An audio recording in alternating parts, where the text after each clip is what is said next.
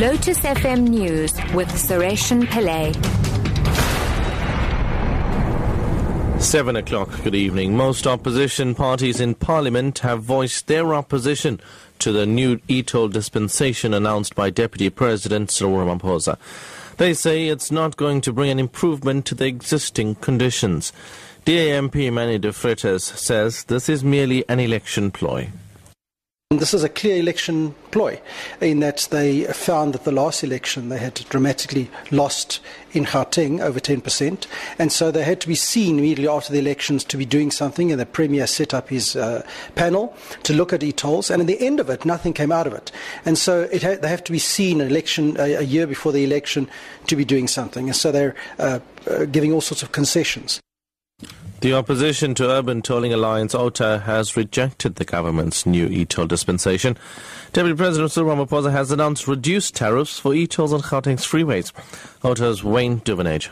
OTA feels that the announcements made by the Deputy President is no real change. I don't think the public are going to be seduced by these tariffs. The costs have not reduced. The debt of around about 7 billion rand through the construction collusion hasn't disappeared. And so we don't believe the public will be coming on board. It's a failed system and it will remain a failed system.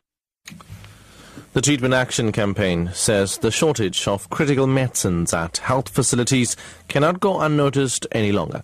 It highlights provinces such as KwaZulu-Natal, the Eastern Cape and Mpumalanga as having the most affected patients in the country. TAC's Anela Yawa says some patients in KwaZulu-Natal have reported going for a month without their ARVs and other chronic medications. Yawa says the public health system is to blame. Systems of government is allowing people to die again. If you go to KZN, you go to Eastern Cape, you go to Mpumalanga, you go to Limpopo, you go to Free State, you will hear the same story, where people are going for a month or more than months without getting their antiretroviral drugs. The public health systems in our country is falling apart. It is collapsing almost in all the provinces, and it is failing the people on the ground. And finally, reports from Syria say Islamic State fighters have made a new advance that could threaten the World Heritage Site of Palmyra. The militants have previously destroyed archaeological treasures in Iraq, which they have condemned as idolatrous. The BBC's Sebastian Escher reports. The extraordinary site of Palmyra, known as the Bride of the Desert, has been under threat from IS for more than a week.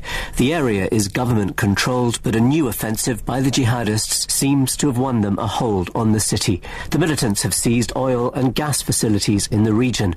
Capturing the city would also be an important strategic gain, but the world's focus is on the ruins.